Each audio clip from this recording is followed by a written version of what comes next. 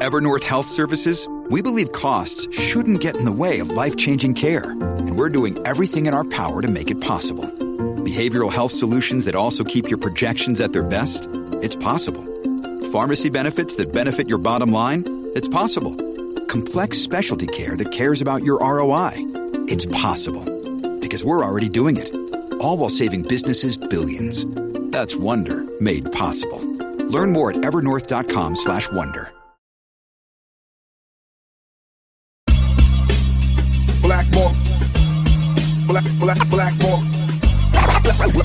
Blackmore, Blackmore.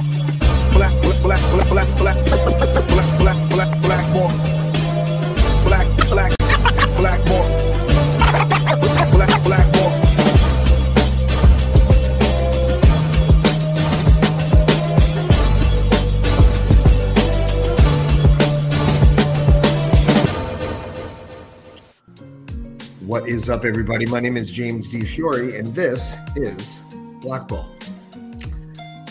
This year has been a year of religious examination for a lot of us. It's been a year of covering things like cults here on Blackball and on the Dean Blundell Network.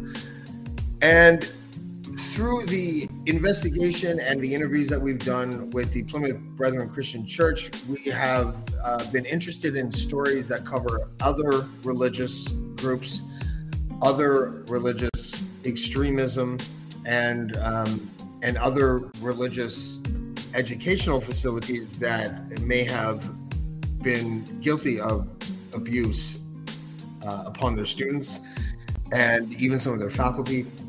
And one of those stories came out of Saskatchewan when a young woman became part of a class action lawsuit when they made allegations against the Legacy Christian Academy, which is a Christian church inside Saskatchewan. And we had her on a guest earlier on this year, and there have been some developments, and we would like to talk to her again, so we decided we would. And her name is Caitlin Erickson. Caitlin, how are you? Hi, I'm doing okay. How are you? I'm doing well, thank you.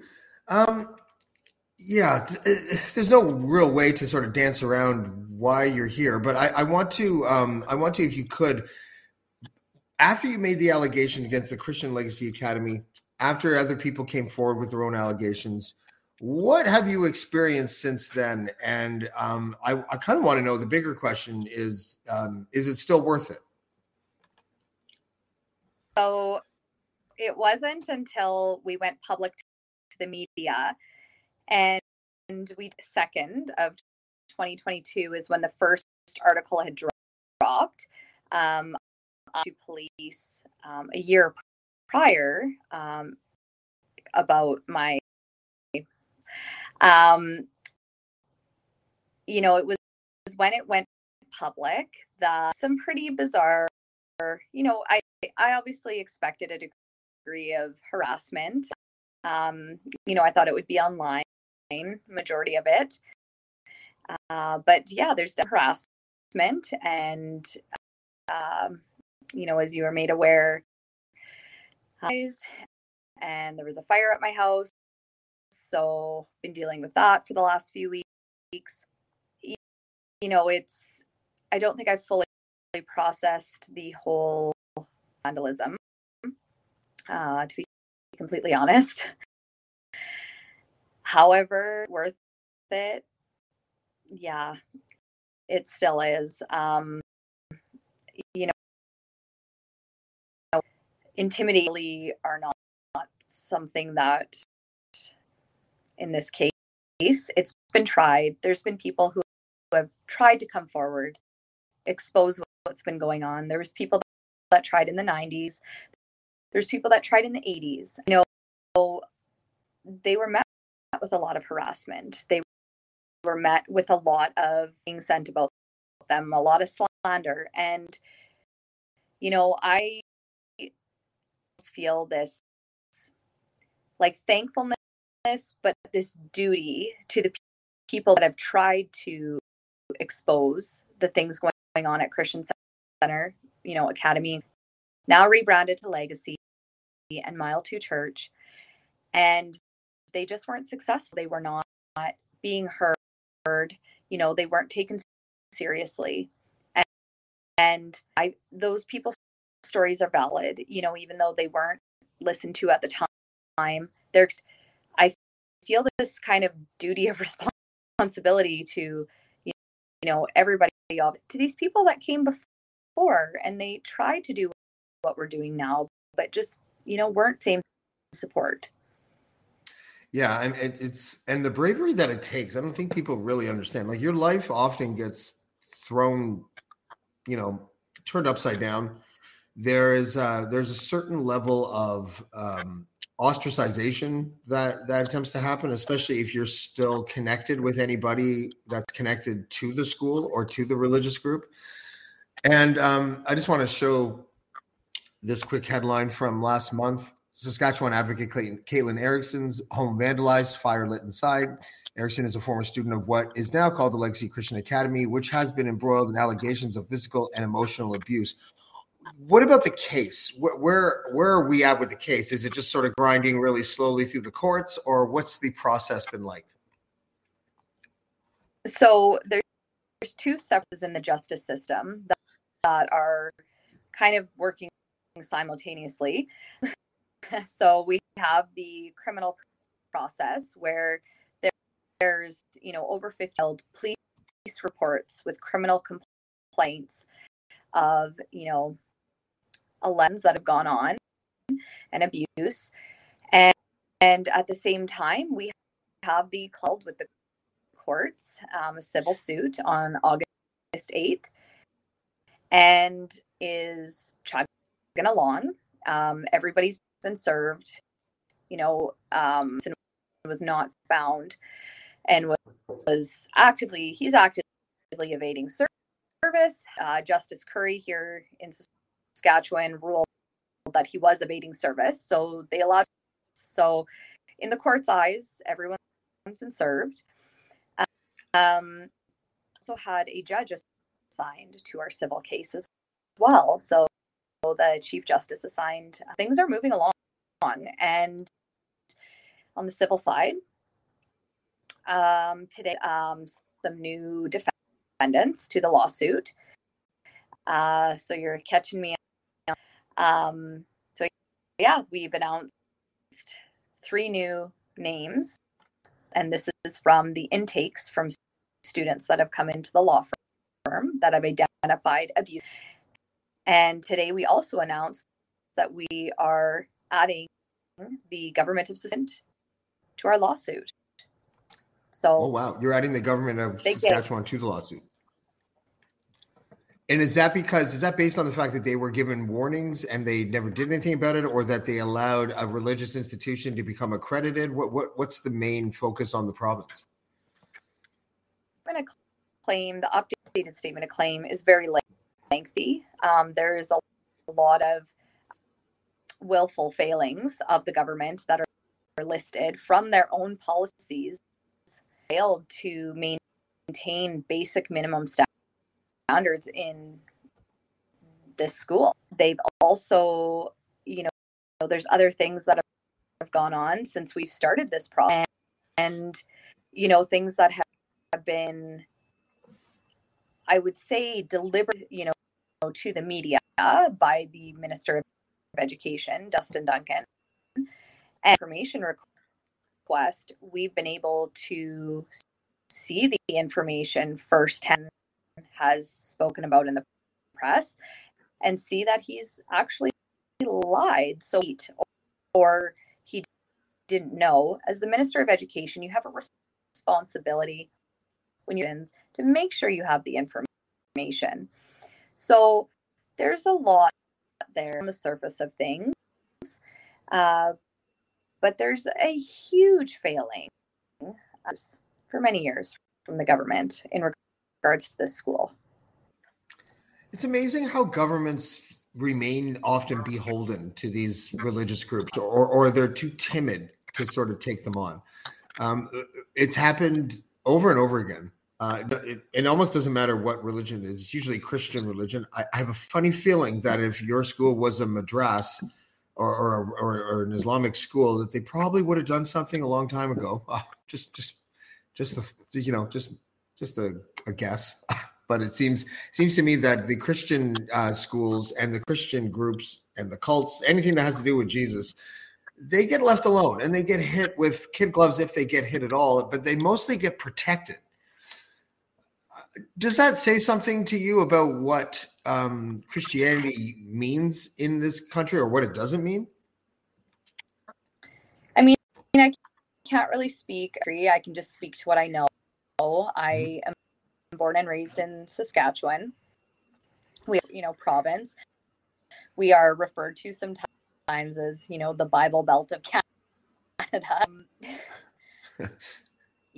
There is a core of conservatives here, because there's a lot of conservatives that don't even agree with, the failings that have gone on.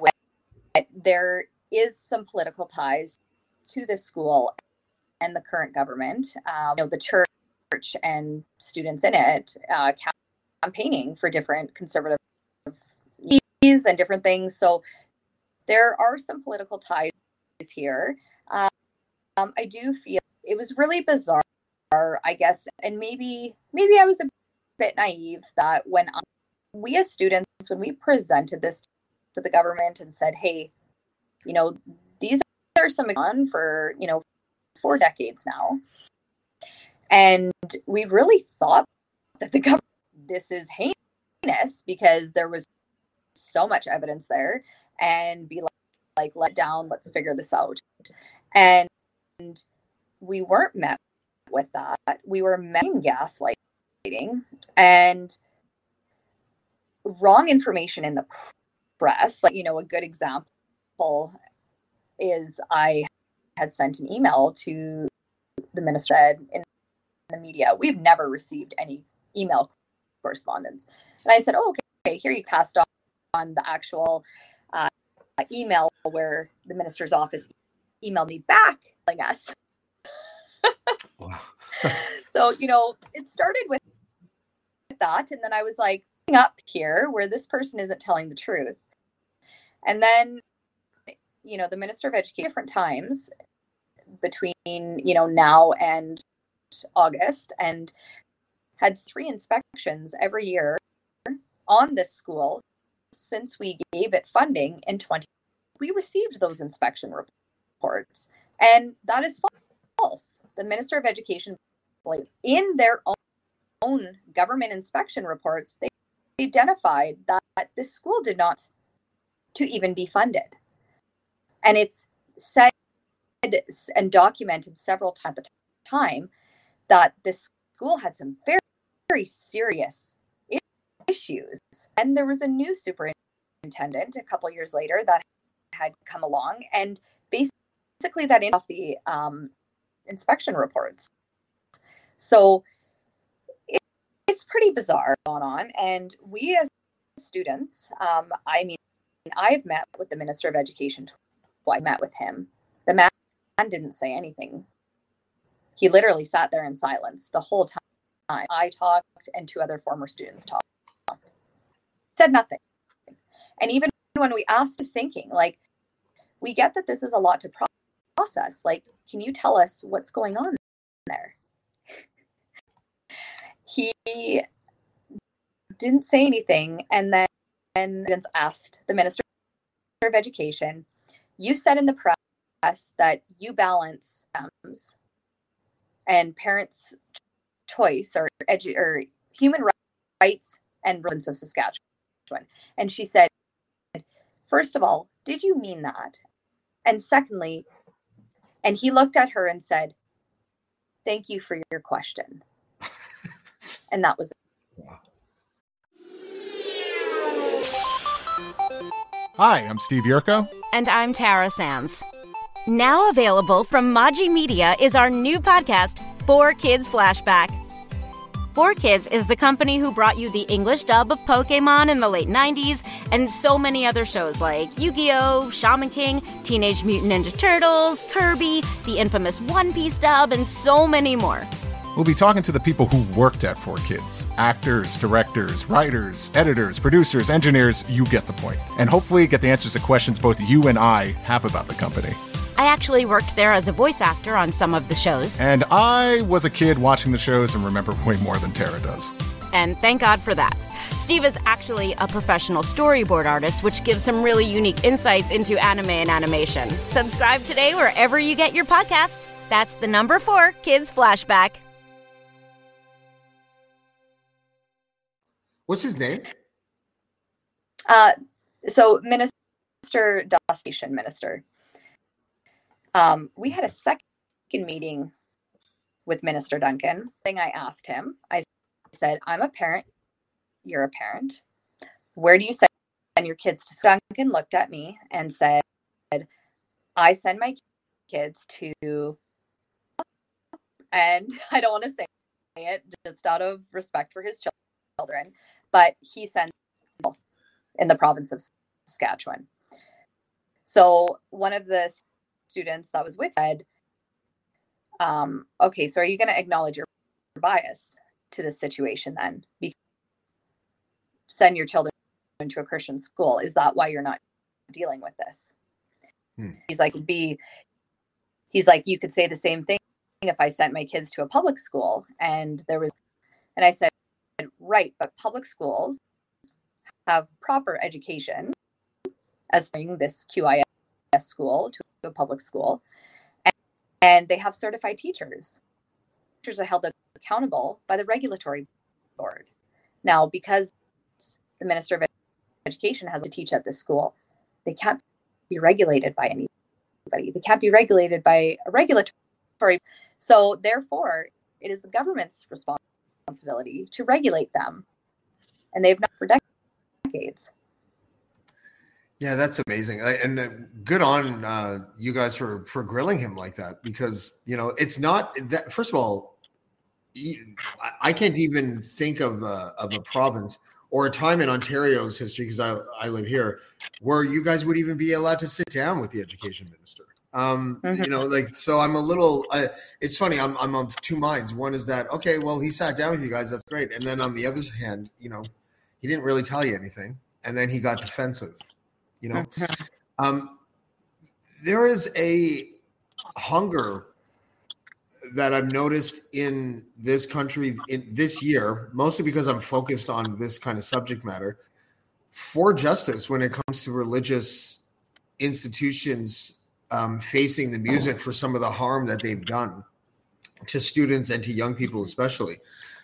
I think, I'd like to know if you first of all, have you looked at any of the other Christian organizations in the province, like the stuff that I've been doing with the Plymouth Brethren Christian Church, and just to see if there's any comparisons, to see if there's any notes that seem to be hitting the same? I'm coming public with this. I've had a lot of different, people that are, experienced trauma growing up from varying different, religious backgrounds. So there's been a lot of people reach out to me, and a lot of people, sharing their stories, and that seems to be consistent is just really the lack of almost to proceed with criminal charges when it has to do with the church. Even when there's case law established, they still really following the criminal code and laying a charge. And seeing that, firsthand in some people's stories, information, they reported things to police, over the years. And it's not, some is, in the last decade, they've reported things, but that seems to be, and even when there is case law, it's really bizarre to me that not being followed through with, and there seems to be some sort of fear.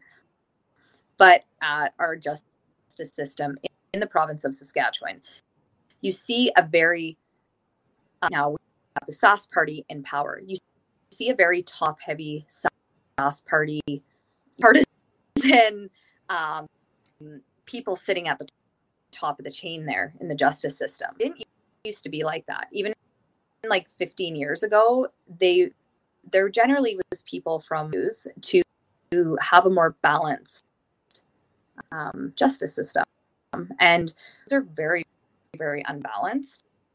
And I think with the whole, in pursuit of justice, people are really waking up to, these systematic failures are not just in these institutions, but they're at government, all different types of government.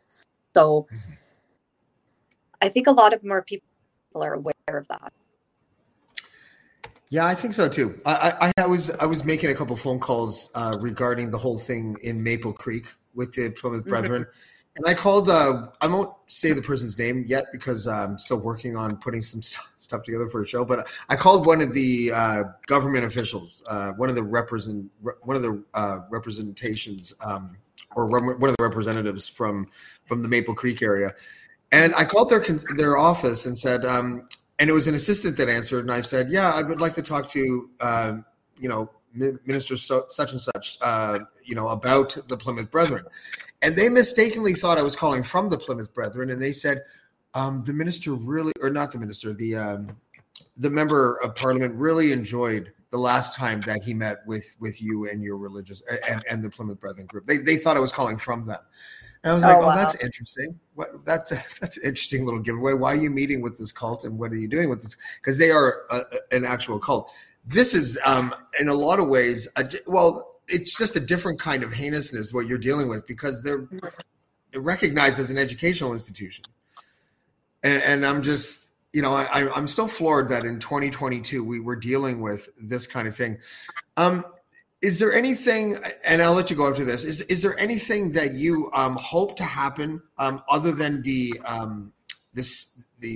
way the case is expedited so that it doesn't take forever? But is there anything else that you kind of hope sort of takes place or happens out of this story, out of this case, that can like make people have a greater confidence in the province in the future? Like, what has to happen as far as you're concerned?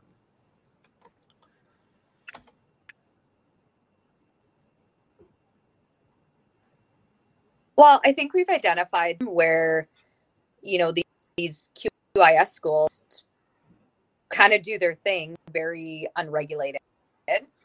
And today in the press conference that I was participating in, as I said, is I was like, I am actually very saddened. Like, as somebody who is proud of Saskatchewan and, proud to be a prairie girl, I am very saddened that we had to add the government to this lawsuit in order to affect. I mean, I'm a single mom from a small town in Saskatchewan. I'm a nobody. Officials that are sitting in positions that have the power to make than it was for us growing up, and they just don't want to do it because it affects. Yeah. Plus, you have 1,000 kids. I do. The number's growing. It's 1,000, 4,000. Yeah. Listen, I thank you very much for joining us. I'm sorry. I almost got the time. Well, almost. I did get the time mixed up. I thought I was supposed to wait till midnight. It's 11:41 here now. I was supposed to start it in 20 minutes, I thought, but thankfully I woke up from my little nap and I contacted you and you set me straight, and I'm glad you did. And I wish you well in your fight. And thank you again for joining us. I appreciate it. Yeah, it was great to talk to you. You too. Thanks, Caitlin. Caitlin Erickson. Her audio was a little bit choppy. That's okay, though. I think we got most of what she was saying. The evil Safari glitch took over once again. I am going to be following that story very carefully because I think that it is one of those touchstone stories in this country. One of several happening right now. The Maple Creek Plymouth Brethren Christian Church case is still being investigated. There have not been any charges laid, I believe. I'll get an update from Cheryl Hope. Hopefully this week we'll have her on the show just to give us a little bit of an update.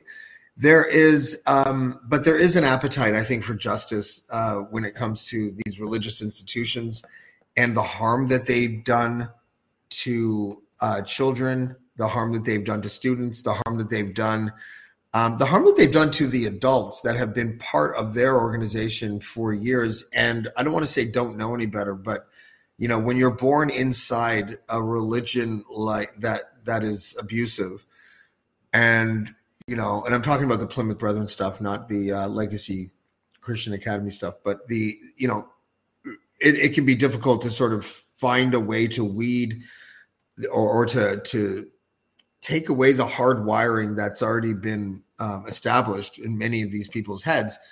But I think that the appetite for justice is getting bigger. It also does seem that the appetite for religious Christian extremism is also seem to be getting bigger.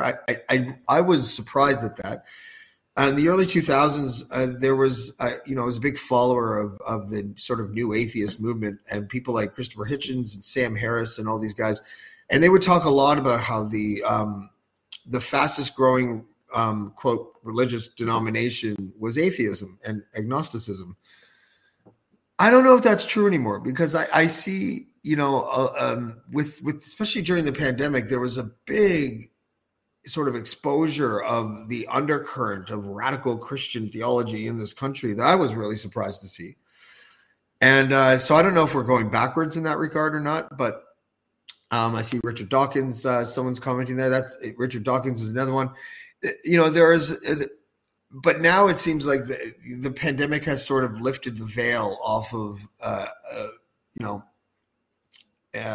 like I said, an undercurrent in this country of radical Christian philosophy, and it's strange to me.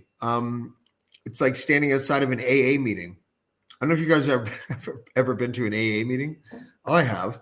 I've been to 2, and it wasn't for me because of the higher power stuff. And I know there's people at home saying, "Well, you just got to look past the higher power stuff." I just couldn't do it. And don't get me wrong, AA really good for a lot of people. A lot of people I know used AA, and they were fine. But I was struck by how many people smoking outside that AA meeting, because everybody smokes in AA, it seems, were approaching me and being like, if it wasn't for Jesus, I probably wouldn't be able to get through. And again, I wasn't mocking them in my head. I was just like, yeah, that's not going to be what gets me through this, because whatever. But that sort of affinity with Jesus and everything expressed out loud and sort of promoted is something that I didn't think I would see without an AA meeting being in a close vicinity, and it just being sort of normal nowadays. Even people that I've been talking to for years, just in the digital sense, just all of a sudden in 2022, 2021, would start talking to me about Jesus. And I'm just like, you know who I am. I'm not going to be talking to you about Jesus. Like, oh, James, I thought maybe that this pandemic would have taught you something. Yeah. Taught me not to cough on people. It's not going to teach me to believe in something I don't believe in. But with Caitlin's situation and with the Plymouth Brethren stuff in Maple Creek, there is a new need for accountability when it comes to these institutions. And I'm just a passenger along for the ride, speaking to people like Caitlin and Cheryl and Richard Marsh and all those good people, to try to, lift the curtain and see if we can expedite some of this justice that should be shoveled into the mouths of these people who violate children in the name of God. And that is a fight that I don't think I'm ever going to stop pursuing. So given that, I thank you everybody for joining us, and we will see you next time on Blackball. Blackmore. Blackmore. Blackmore. Blackmore. Blackmore.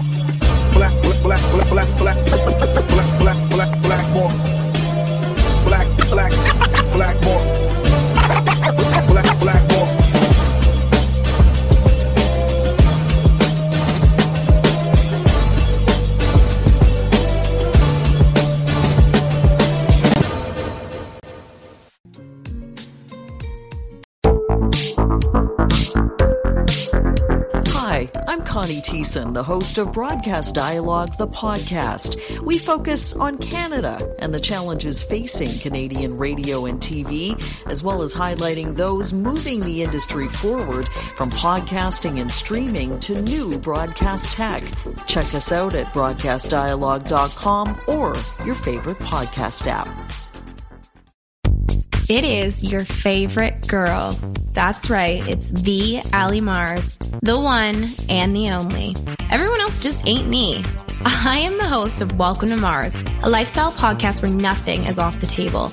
I have come a long way from sex and dating and have transformed the new vibe to all things lifestyle. We still talk sex, but I'm more interested in the journey, where people have come from, how they made it, and where they're going. Subscribe or follow to a brand new look and a brand new era.